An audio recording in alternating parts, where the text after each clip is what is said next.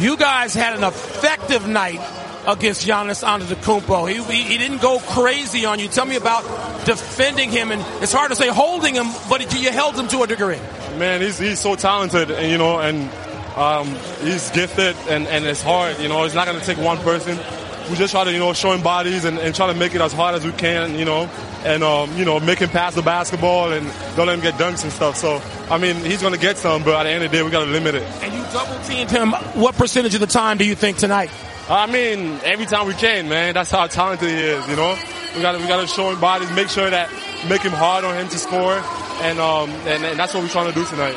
Your teammate Fred VanVleet couldn't have had any sleep the last 4 days after becoming a dad. How about his performance? Man. 7 of 9 threes. I always tell him, man, I look up to him, man. His heart is incredible. The things that he's able to do, man. He's been traveling from Chicago to Toronto to here, and he just had a baby, and he's there giving us huge minutes, man.